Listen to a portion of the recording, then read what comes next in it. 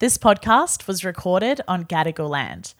So, before we even start, I'd really like to pay my respects to the Gadigal people of the Eora Nation, to all elders past and present. This land always was, and it always will be, Aboriginal land. Hey, welcome to the very first edition of Careful. My name is Rose, and I honestly cannot believe this podcast is finally going out into the world because it nearly never happened. Have you ever started a project full of enthusiasm and excitement before life hits you just a little too hard and suddenly months and months have passed? Well, Careful is about finding out how people overcome that and what they overcome it for. Over the course of this podcast, I'm going to share with you conversations that I've had with people who are just really passionate about something in their lives. A cause, an interest, a speciality, whatever it is, they love it and I want to know why. I want to know how it fits in, especially when life gets busy and doubts creep in. This week, I chatted to someone who cares about something I actually also really love. Full disclosure, I also really love this thing. And that thing is community radio. I'd like to introduce you to Stockwell. When we chatted, he had just started as manager of 4ZZZ in Brisbane. And if you recognise his voice, it's probably from his time as a journo over at Triple J Hack.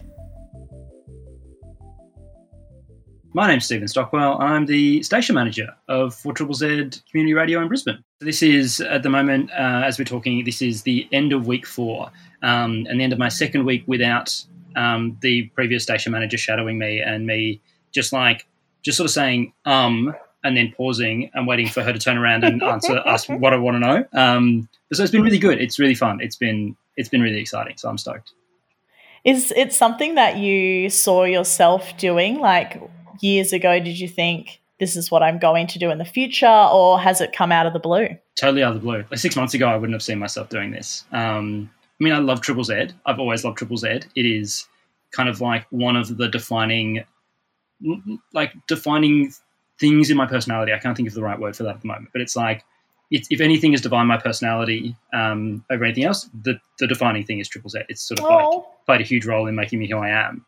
And I love the place, but like, because I love it and I know it so well, it was like, no way do I want to try and like look after that place. That was my thinking process up until about September 2020. And then when the station manager, Grace, who I've just sort of succeeded, called me up and asked if I would consider applying for the role about an hour before I was going to get the Triple Z logo tattooed on my thigh. So I had plenty of time to think about it. It was the first time I'd really kind of considered it. And I thought, you know what? You know, I've had a good run in the job I was doing at the ABC. I love Triple Z. She gave me a really good pitch about the potential of the newsroom and a few other things at the station. And I just kind of like considered it properly for the first time. Like I'd never really entertained it seriously. I just sort of wrote it off. And then I got really excited about it. We're going to take it like way back just because I know that when I got into community radio myself, a lot of people don't even realise how a community radio station works. Could you give us kind of the spark notes on how a community radio station operates?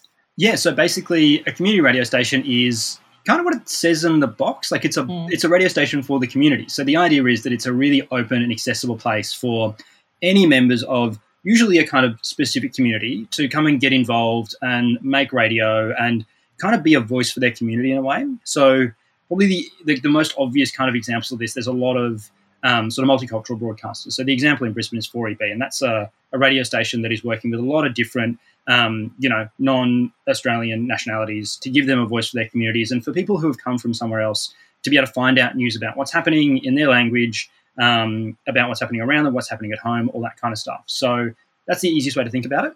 And they're almost exclusively run by volunteers. There's a few stations that have like the bigger community radio stations. I'm thinking like PBS and Triple R in Melbourne are able to sort of pay announcers and like a wide range of staff.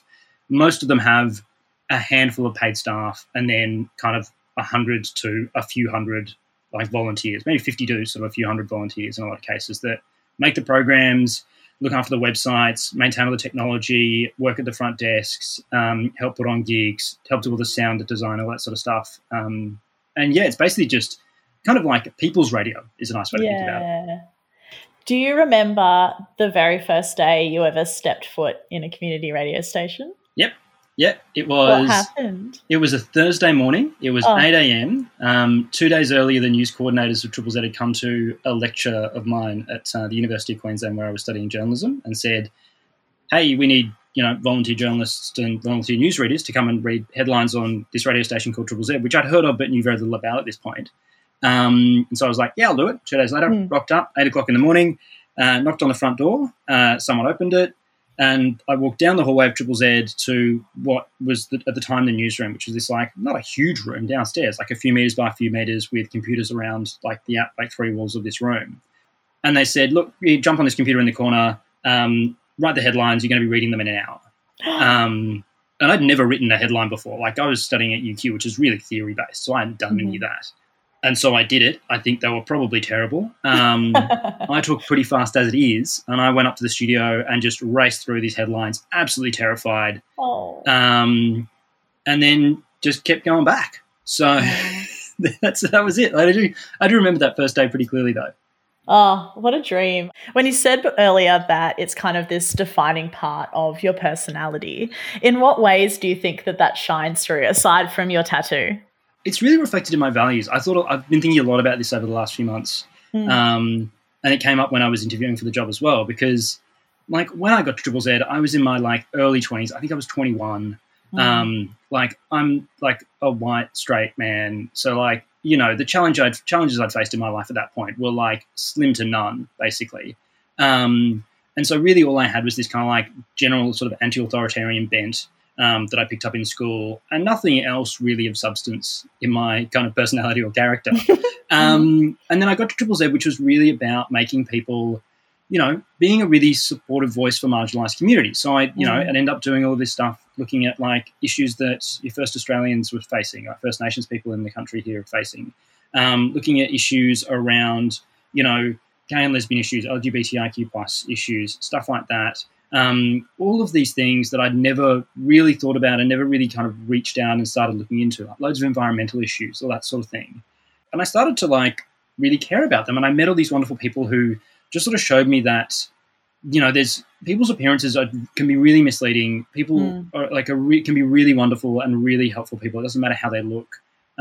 There's a prisoner show at Triple Z, which is one of the things that helped me kind of realize that, because this is a show called Locked In that broadcasts letters from prisoners to prisoners. So they get sent a bunch of letters during the week, and they'll read those letters out. So people in other prisons can hear stories, and people from prison can reach out and talk to their family members, or people outside can send a letter to be read out for someone in prison to listen to.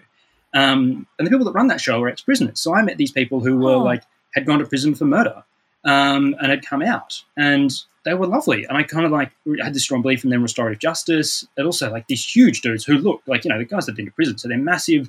And it's I was terrified of them. And then I met them, and they were just so lovely and so warm and just really cared about people. And it helped me realize that, it doesn't matter how anyone looks, they're really they're often really good people. And the thing that I love about Triple Z, it gives people that opportunity. It doesn't matter who you are, where you've come from. It's about what you can kind of do. Yeah. And that's kind of created this sort of foundation for me. And I've been thinking about this a lot, going and working at the ABC after being at Triple Z, and kind of how that influenced my journalism. And I think a lot of people go into newsrooms and they get taught how to be a journalist before they've been taught anything else. You're going into a newsroom in your late teens, early 20s in a lot of cases. You're just taught how to do news. And then your values and your approach to life comes after that. And I feel really lucky that I got to go to a place that I was taught news at, but that wasn't the focus. It was about just sort of reflecting the values of the station and being a good volunteer and a good part of Triple Z was what the priority was. And then I learned how to be a journalist after that. So I had this foundation of values that's really influenced the work that I've done, which I feel really lucky to have had. I think it raises an interesting point about forming values and studying journalism. I know that I come from an environmental science background. Originally, I studied science. I'm very passionate about the environment, and also probably from coming from community radio and coming from regional WA as well, and really community and people focused. And when I moved into broadcasting, sometimes I felt afraid that my values would influence my journalism and would influence the stories that I told. Have you ever found that your values have been like a hindrance in any way or made it hard to tell certain stories in news? I think if anything, they've made it easier because like I've always just cared about people first. So I think my values and my approach probably haven't made me as good a journalist as executive producers and editors would have liked because I've always prioritized the people that I talk to in the story. So if I'm doing a story and it's like, look, this is the net gain, this is the potential harm that can come of a person who's involved with it or the risk involved with the person. If I don't think that the benefit outweighs the risk, then I don't really want to do that story. And I'll be quite honest with people and be like, look, I appreciate that you want to talk about this, but this is the risk. And to be honest, I don't think it's worth it. Like, this is what could happen. And I'm sure if some of my producers heard that, they'd be like horrified that that's how I was approaching things. But that was just like what I didn't want to be putting people in a position where they, you know, like got blowback from it or something harmed them just so I could, you know, put some cool music under a story that went for 3 minutes on a national radio station. Like, that wasn't my priority. Like, I wanted to make stories that would make a difference. That's why I was, you know, while I was at Hack, I was really just kind of like, I really made an effort to find those stories and find those people and build the relationships around stories as well. Like, I was really, it was really nice to do a lot of stories on mental health and just like know that that was a good thing for people and just take the time to do that stuff well. Because again, I think you can kind of rush that. People just want to get like the interview or get a good grab. And I was just prepared to spend an extra day or an extra few hours just talking to people and explaining what we were going to do and learning about them so we could do it in a way that didn't cause them any harm or any difficulty, you know, just so we could put a story on the radio at some point. Do you think that journalists should have more of a responsibility to care about sensitive issues in a more sensitive manner? Totally. Yeah, absolutely. Like the idea of, I think the thing that always horrified me and still is like uncomfortable but happens less. When I was studying at university, there was always this conversation around something called a death knot. Like, an editor will go up, and usually it's a junior reporter. So they'll go up to a junior reporter in a newsroom and be like, hey, this person's family member has just died. Can you go and knock on their door and ask them for a quote for the story? And like, invariably, they'll tell you to fuck off. And you just have to like, you just sort of, and it's like, it's not pleasant for them. It's not good for like the person who has to do it because no one feels good out of this. It's just like, you have to do it because they want to quote from the family because that's going to sell papers or whatever. And I think that's awful. Like, just the fact that that's an approach. Like, I've had to approach people when I've been making obituary packages for people. And recently I did one on Michael Gudinski, which is one of the last story I actually made at Hack. And as part of that, I had to approach people just to, you know, sort of ask if they wanted to share anything. And that's like, there's a way you can do it. There's a value to it. Like with something like an obituary rather than a news story. Like, an obituary is a reflection of someone's life and it's honouring their legacy in a way. But I think the idea of going to knock on someone's door just to be like, to get a quote in a story is just awful. I think there's a right and a wrong way to do it. And I think, you know, those values that I had were just like, this is obviously not a pleasant thing to have to do, but it's, you know, you're sort of inquiring with a few people, just going, hey, look, whenever I was doing that, and certainly with that case, I was talking to people who knew the people I was calling. It's like, look, do you think it's appropriate that I call? Like, should I call? And you can just kind of check those details. When it comes to the death knock, that's not the point. Like, that was probably originally what they were trying to do. But somewhere along the way of this starting as a practice 50 years ago or 60 or 70 years ago, it just became, oh, we just need something in the paper. With the news side of things, I think it's interesting how, you know, community radio stations do report on local issues. What do you think the importance is of that and not just hearing the national headlines? Oh, it's incredibly important. And I think there's a huge opportunity at the moment for community radio stations. And this is one of the reasons that I was, you know, the job was sold to me and sold to me very well, is that there's a huge importance for like community radio stations and a huge role for them to play in just like looking at those things that the big like newspapers and radio stations and websites aren't looking at. And the way that journalism funding is going in Australia is like not good. So that's going to get like good journalism is going to be done less and less. There are a handful of like top tier reporters in Brisbane. And so all of these stories are just getting missed a lot of the time. So there's a lot of like, you know, stories of national importance out of Brisbane will get done, but stories of like state and local importance out of Brisbane, even if they're like quite big stories, often won't be gotten to or won't be covered because organisations don't have the resources to do it. So there's this just like wonderful opportunity for people to get along and cover those stories and really like bring the voices of those communities to the audience that needs to hear them. And Triple Z's really fortunate in the sense that we are this kind of like, we want to sort of connect and amplify the local communities that we're associated with. So, marginalized voices, people that can't find a place anywhere else. And those stories and those issues are covered even less than the other ones. So there's this huge wealth of information and all this huge wealth of news that needs to get out, people need to be hearing about, that is, sitting there basically ripe for the picking for a lot of the, the reporters that we've got at the station. And it's a matter of just kind of like giving them the skills and showing them the steps they need to do to get that stuff out there. And I think it can make a real difference because they're just like so passionate and they're so excited about it and they want to get that to a bigger audience. Yeah. And they don't have anyone telling them, oh, no, you can't do that. You've got to do this other story because that's going to go out. You can have the time to kind of let it sit and explore it both for the person doing it, for their experience, but also for the story itself. It's a bit of a win-win. Yeah, totally. And it's just like the experience that they get from doing that is fantastic. And like that's the great thing about community radio as well as the autonomy. It's just this like, because there's so many volunteers, like, I can't tell them what to do. Like I'm not even going to try. But I know that they all believe and understand the ethos and the values of Triple Z. And as long as they're working towards, like as long as they're upholding that, like, they can do whatever they want. Like, and it just that autonomy means that people can focus on what interests them and what they think is important. And that's the kind of value of it. As someone who obviously, cares a lot about a lot of issues and journalism in itself, whether it's at ABC or with community radio or anything you've ever worked on, it is like, I mean, we're both sitting here at 7 p.m. recording a podcast. Like, it's something that takes up a lot of your time. Have you ever found that caring so much about these things has meant that you've had to give up other things or other things you do care about? I think I've always just cared about them most. Yeah. So, like, I would have definitely sacrificed things in the past. Like, certainly, like, when I was going through university, like, relationships were not a priority for me at all because I was just, like, having a fucking great time at Triple Z and just wasn't interested in kind of, like, developing anything like that or, like, building any relationships around that.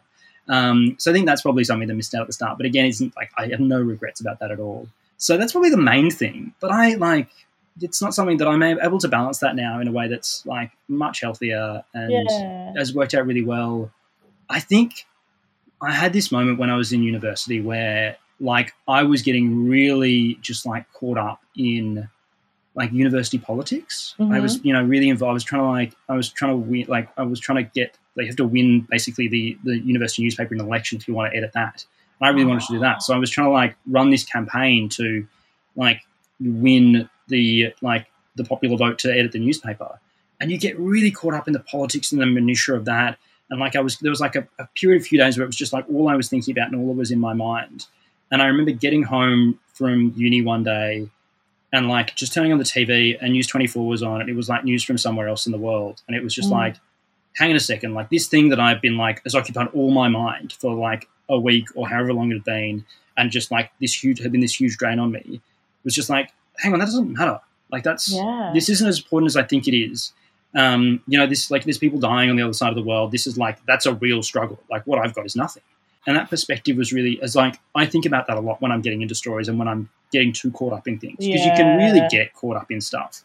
So I think if I hadn't had that experience, I would have gotten caught up in stuff and I would have started sacrificing much more. But having that perspective to just go, what matters to me? What's important to me? What do I need to be doing? That's kind of what works. I mean, at the moment, I'm sacrificing a lot of sleep and I'm sacrificing a lot of time, like, just to with my girlfriend because I'm at work a lot. But I'm like, I know how to balance that now. I've got much more experience in doing that. So I think that's just the stuff you just need to kind of keep a check on. Like, you can balance a lot. You just need to kind of be aware of how much time you've got in a day. And just how to kind of reserve your energy for stuff as well. Like, just recognizing when you're being burnt out. Because I got really burnt out last year and had to actually take a few days off work to just sort of, like, have a break and just, like, check back in with myself. And I think that's kind of the important part, is just sort of knowing when you're close to your limit and stopping before you get there and taking a break and just looking after yourself. And, like, I consider myself a very mentally sound person. And it was only through the work I'd done at Hack, looking at, like, mental health and working on those stories and just sort of, like, not having any stigma or concern about how that would look for me by doing that, I felt comfortable being able to be like, you know what, I just need a couple of days off. Like, I'm not helping anyone by being here. It's going to get worse if I don't take a break. Like, I just need to step away and do that. And it's just, I think, you can give up stuff, you can lose stuff, but you don't necessarily have to. Like if you know what your priorities are and you know what you care about, you can balance stuff. At least in my experience, I know a lot of other people's experiences probably be different with sort of like more significant issues. And everyone's kind of levels of how much they can fit in are different, but as long as you're kind of listening and knowing what your limit is, that's the most important thing. Yeah, totally. I'm going to let you go very shortly, but before I do, I need to ask, if someone is like, oh, wow, okay, community radio does sound really cool. Obviously, everyone's in different states and have different community radio stations they could volunteer at. But do you have any kind of first steps you recommend for someone if they wanted to be involved? I reckon listen to the station a bit. But, like, don't make a judgment call based on what you listen to. Because, like, if you listen to Triple Z on a Sunday morning at 10:30, you'll get the jazz show. But if you listened at 9:30 on a Monday night, you get the punk show. Yeah. And if you listened, that's the kind of like the breadth of the programming you'll get on community radio. So do a bit of research, have a look around, see who's doing stuff that you like. And there's like, to be honest, there's not a lot of options. So like, if you're in Brisbane, come and hang out at Triple Z. I'd love to have you. And just like have a look around, see what you like, and just like get in touch and just be like, hey, I want to kind of do stuff. I'm interested. And, I'm not sure the process of a lot of other stations, but if you get in touch with Triple Z, it's like a volunteer induction. So someone will hook you up and show you around the station and talk about how it all works. If you want to get involved, there's no pressure. You just kind of like pop back another time and just kind of all go from there. So it's all pretty straightforward. And like, it's not like finding like a psych or anything like that where you've got to try a few different ones to get there. But you do like any community organization is interesting. Community radio is fun as well because it's like, it's all volunteers. So like sometimes you really have to make an effort to get involved to like crack through. Because sometimes like, there might be like a handover in some volunteer role and just no one gets back to you and like, that don't take it personally. They've just dropped the ball. And like, that's what happens to community radio stations at the times. That's what my job is to pick up basically. Any experience level is accepted and welcome at almost any community radio station. They just want people that care about it, want to like uphold the values of whatever the station is and just like be a contributor and have fun and just enjoy themselves. Like it's about your personal experience more than what the station gets out of it. If you like it, hang around. If you don't like it, that's fine. Yeah. And that's the thing. Like I definitely feel now after this, I'm like, okay, I got two things to add. I reckon I 100% agree with you. It's what you like put in, you can get out. And the second thing I'm going to add to that is even if you're not interested in journalism as a career or radio presenting as a career, I know so many volunteers who do it just because they really like it.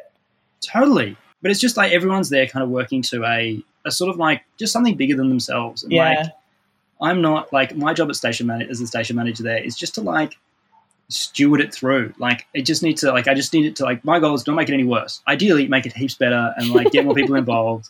But as long as I leave it in a better state than I found it and hand it over to someone else who's going to do a great job, then I'll be happy with what I've done. And if I at some point help someone get a career in journalism or help them learn something about themselves or tell a story that's important to them, then like sick. What a bonus. Thank you so much for listening to the first ever episode of Careful. And of course, if you're listening, thank you so much, Stephen, for your time, enthusiasm, and words of wisdom. So I have a day job and a need for work-life balance that honestly I haven't quite figured out yet. So I'll be back in a fortnight with the second episode of Careful. In the meantime, please subscribe, leave me a review, or come over and find me on Instagram at rosie.zkurt. And if you liked the podcast, even better, please share it with a friend. And let me know if there's someone you'd like to hear on the podcast. That's all from me. I'll catch you next time.